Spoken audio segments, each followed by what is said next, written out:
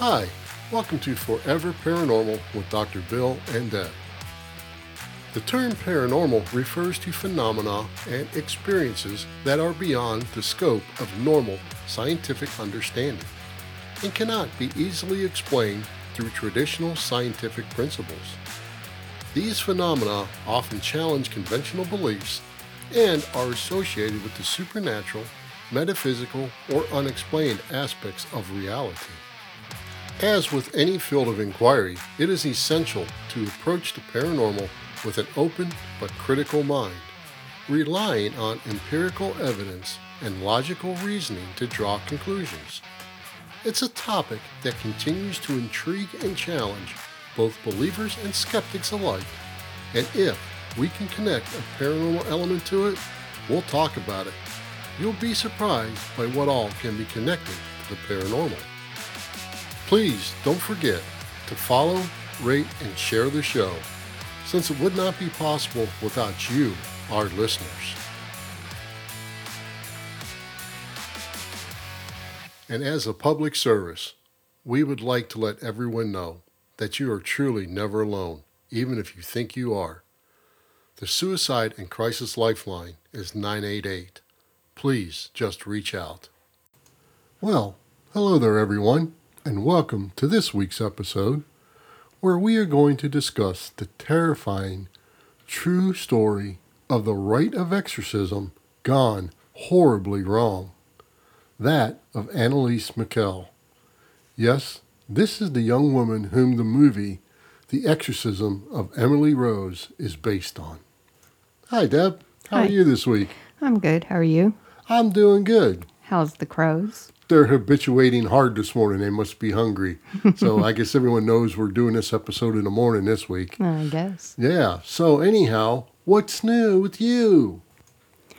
Yesterday, while looking for something to read, I ran across a news headline in the AP News, and it reads, "A $1.4 million speeding ticket surprised a Georgia man." And I said, "What?" $1.4 million speeding ticket. Yes. Okay, you got to explain this one. So he apparently was only driving 90 miles an hour in a 55 mile an hour zone. So naturally, when he gets this ticket, he calls the court thinking, this has to be a typo. But he was told he either had to pay it or appear in court. Wow. So this news report, the reporter must have done his due diligence or her due diligence and called the court to verify and was told anyone driving more than 35 miles an hour above the speed limit has to appear in court where a judge determines the actual fine.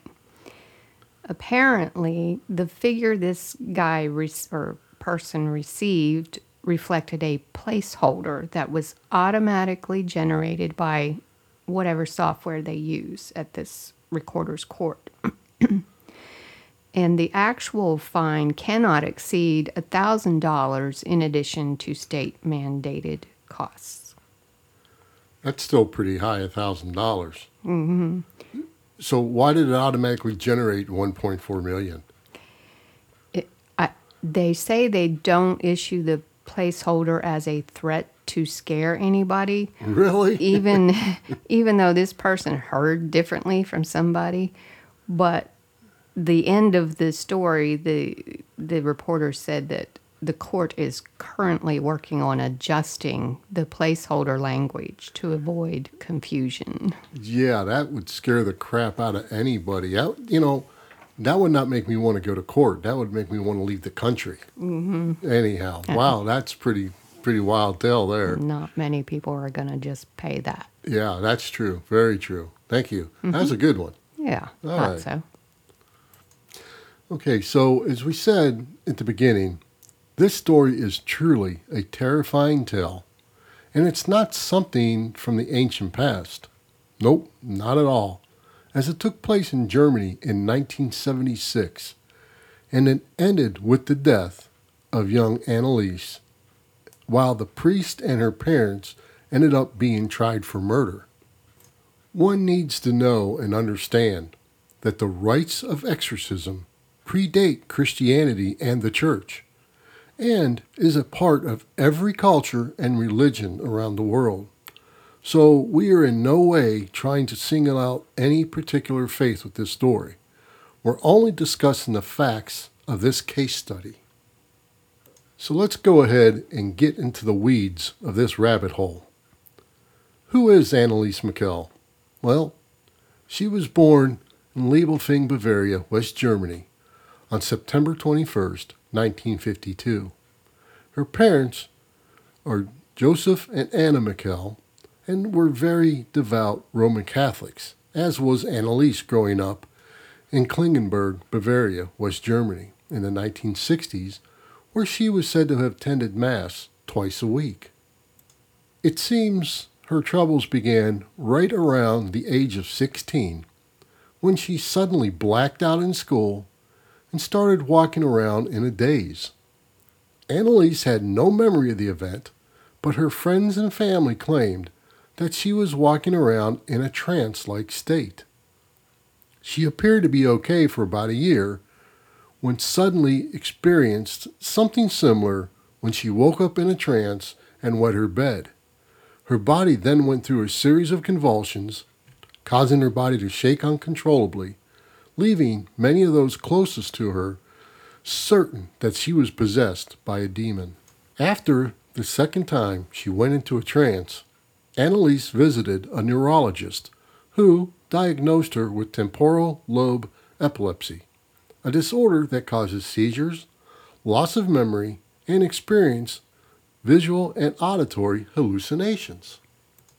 Temporal lobe epilepsy can also cause Geschwind syndrome, a disorder marked by hyper-religiosity.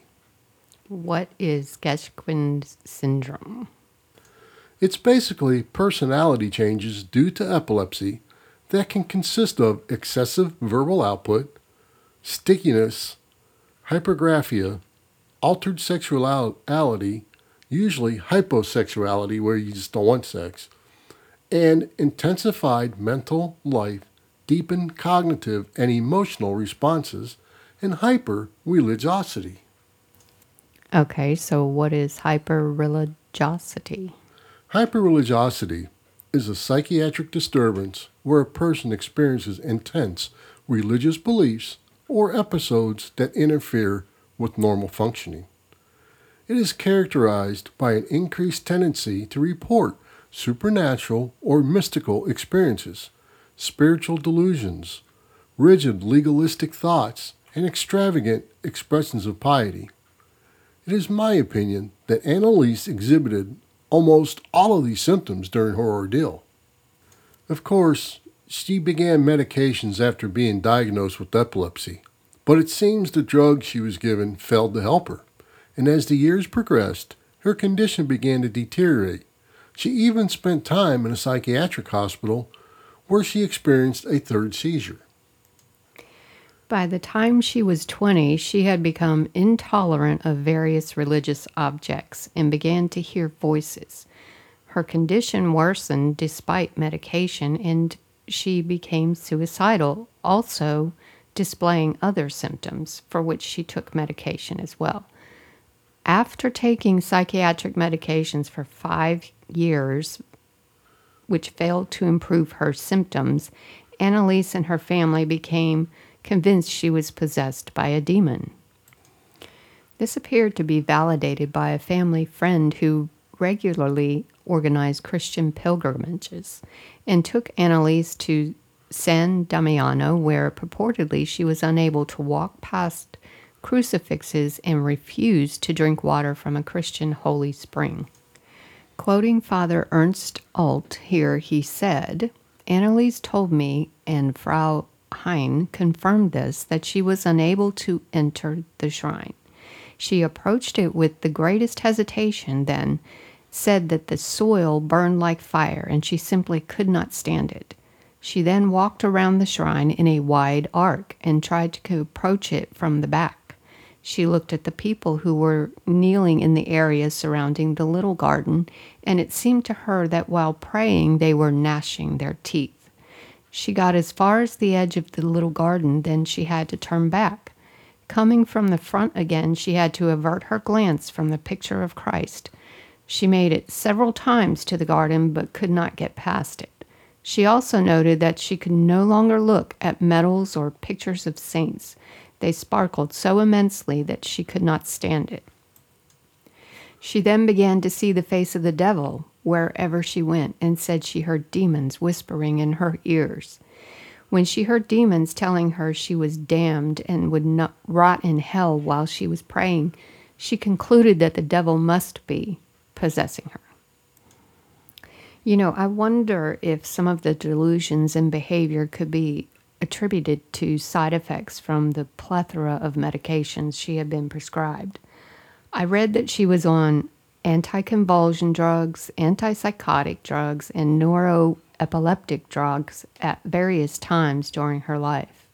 You know, you may have touched on a good point there.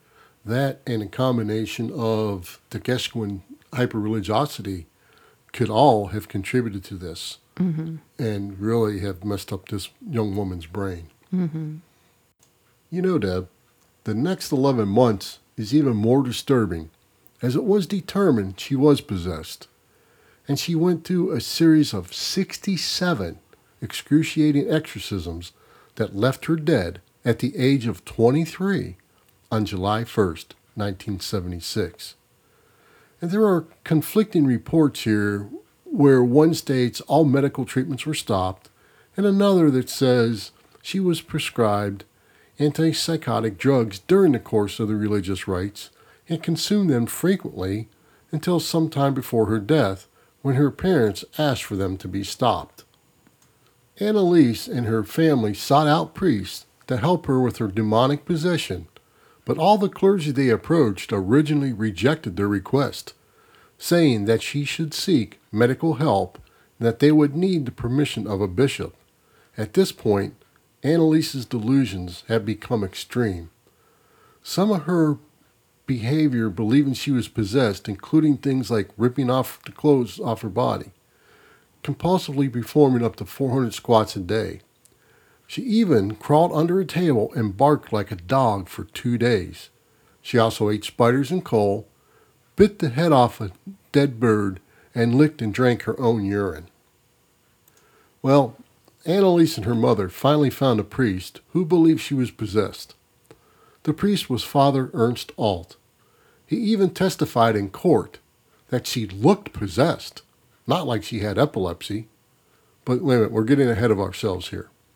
Anyhow, apparently Annalise wrote a letter to Alt saying, "I am nothing. Everything about me is vanity. What should I do? I have to improve. You pray for me." And also once told him, "I want to suffer for the other people, but this is so cruel." Father Alt petitioned the local bishop, Bishop Joseph Stangl, who eventually approved the request and granted a local priest, Arnold Renz, permission to perform an exorcism, but ordered that it be carried out in total secrecy. But who was possessing this young woman? Annalise revealed that she believed she was possessed by 6 demons: Lucifer, Cain, Judas, Adolf Hitler, Nero, and Fleischmann, who was a disgraced priest. Renz performed the first rite of exorcism on the 24th of September. Annalise began increasingly speaking about dying to atone for the wayward youth of the day and the apostate priests of the modern church.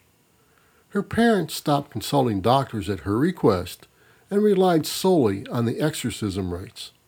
A total of 67 exorcism sessions, 1 or 2 each week, lasting up to 4 hours each, were performed over approximately 10 months in 1975 and 1976.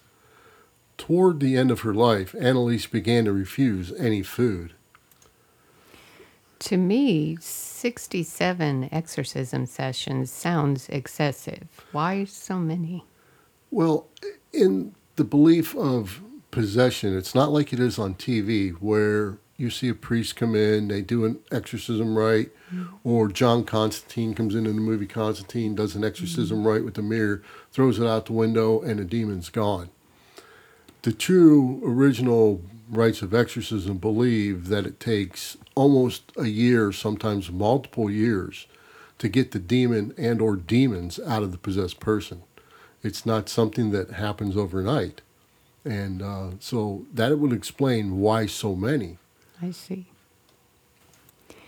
Annalise died on July 1st, 1976, with the autopsy reporting the official cause of death as malnutrition and dehydration as a result from almost a year in a state of near starvation while the rites of exorcism were performed. It was also reported that she has contracted pneumonia and only weighed 66 pounds when she died. After her death, the priest called the local physician to come and issue a death certificate, but he refused after seeing her condition and instead alerted the authorities, and an official investigation was opened in the case. After the investigation, the state prosecutor maintained that Annalise's death could have been prevented as late as 1 week before she died if only medical help was sought.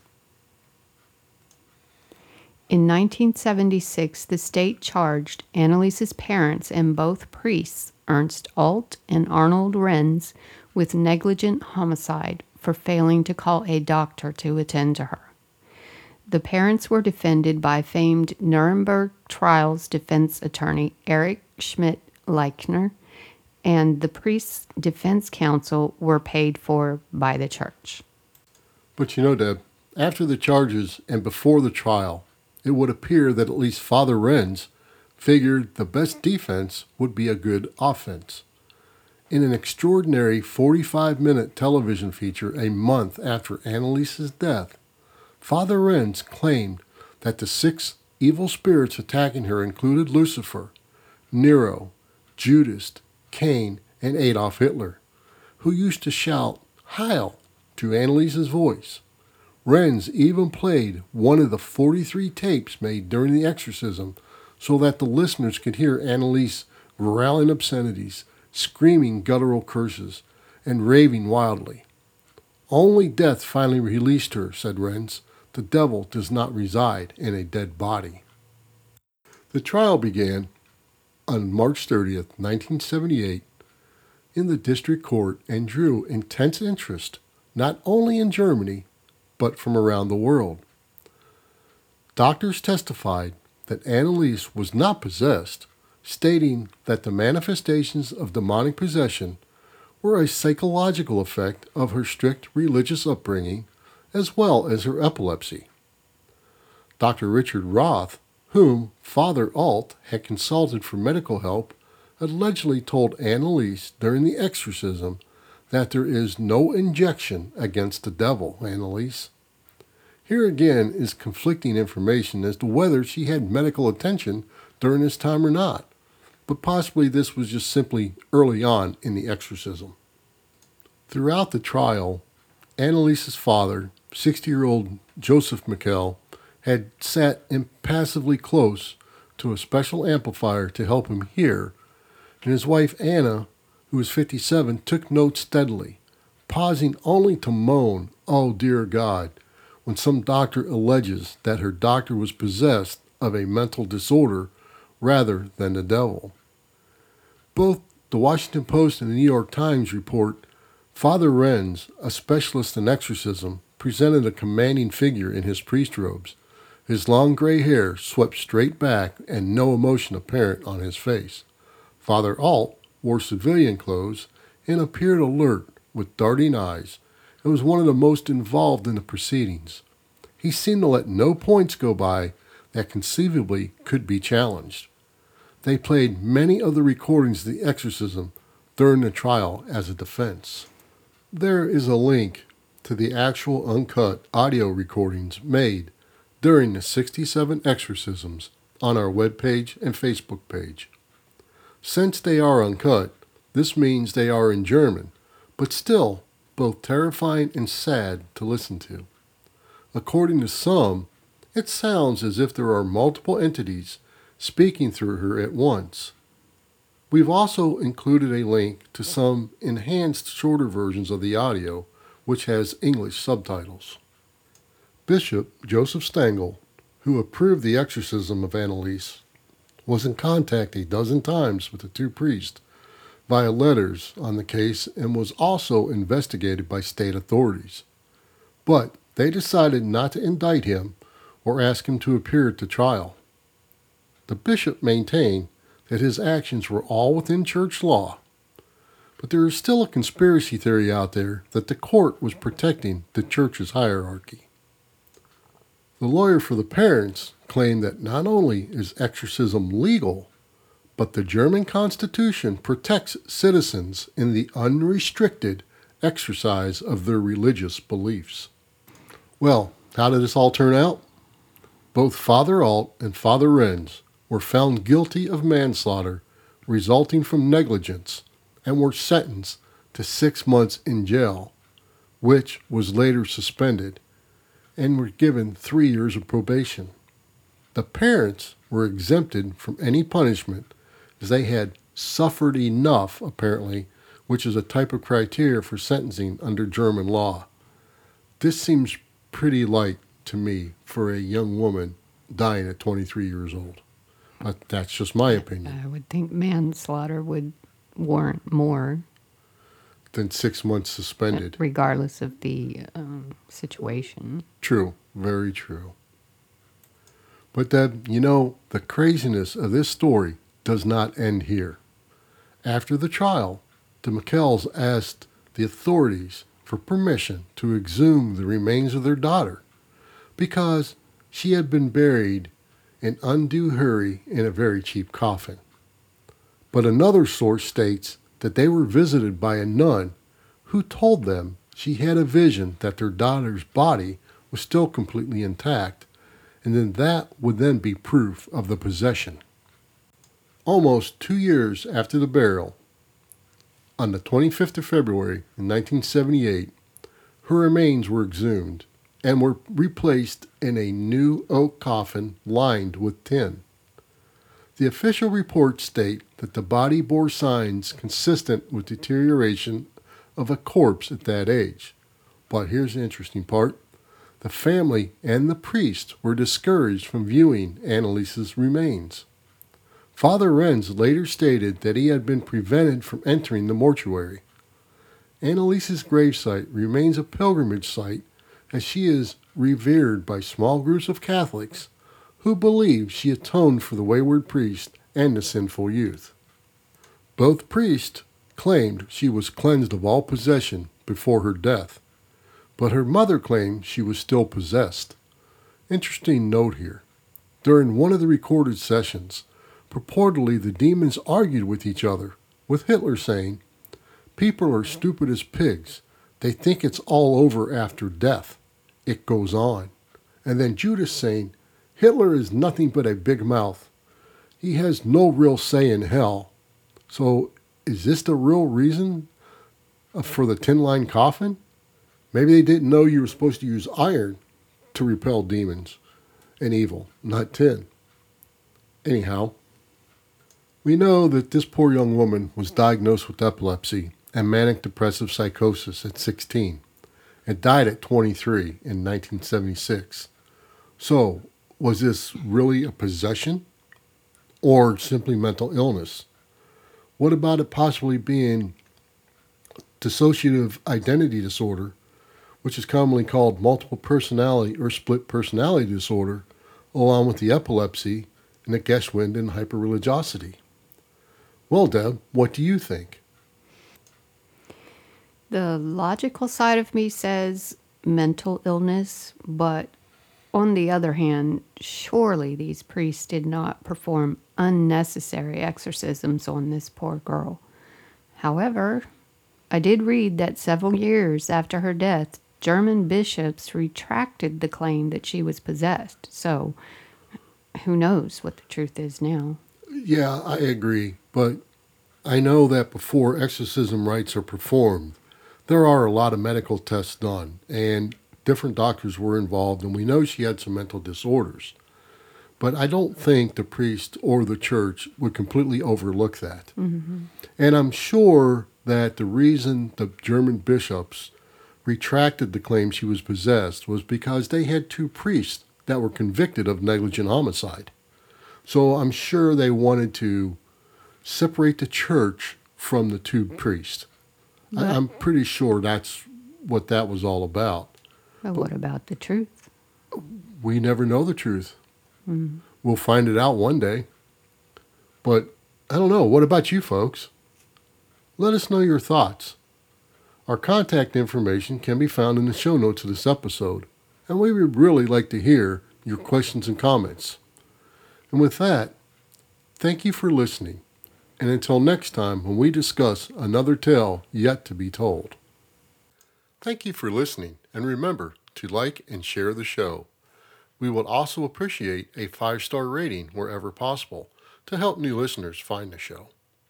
We welcome all questions or comments you may have about this or any other episode, and our contact information can be found in the show notes of this episode.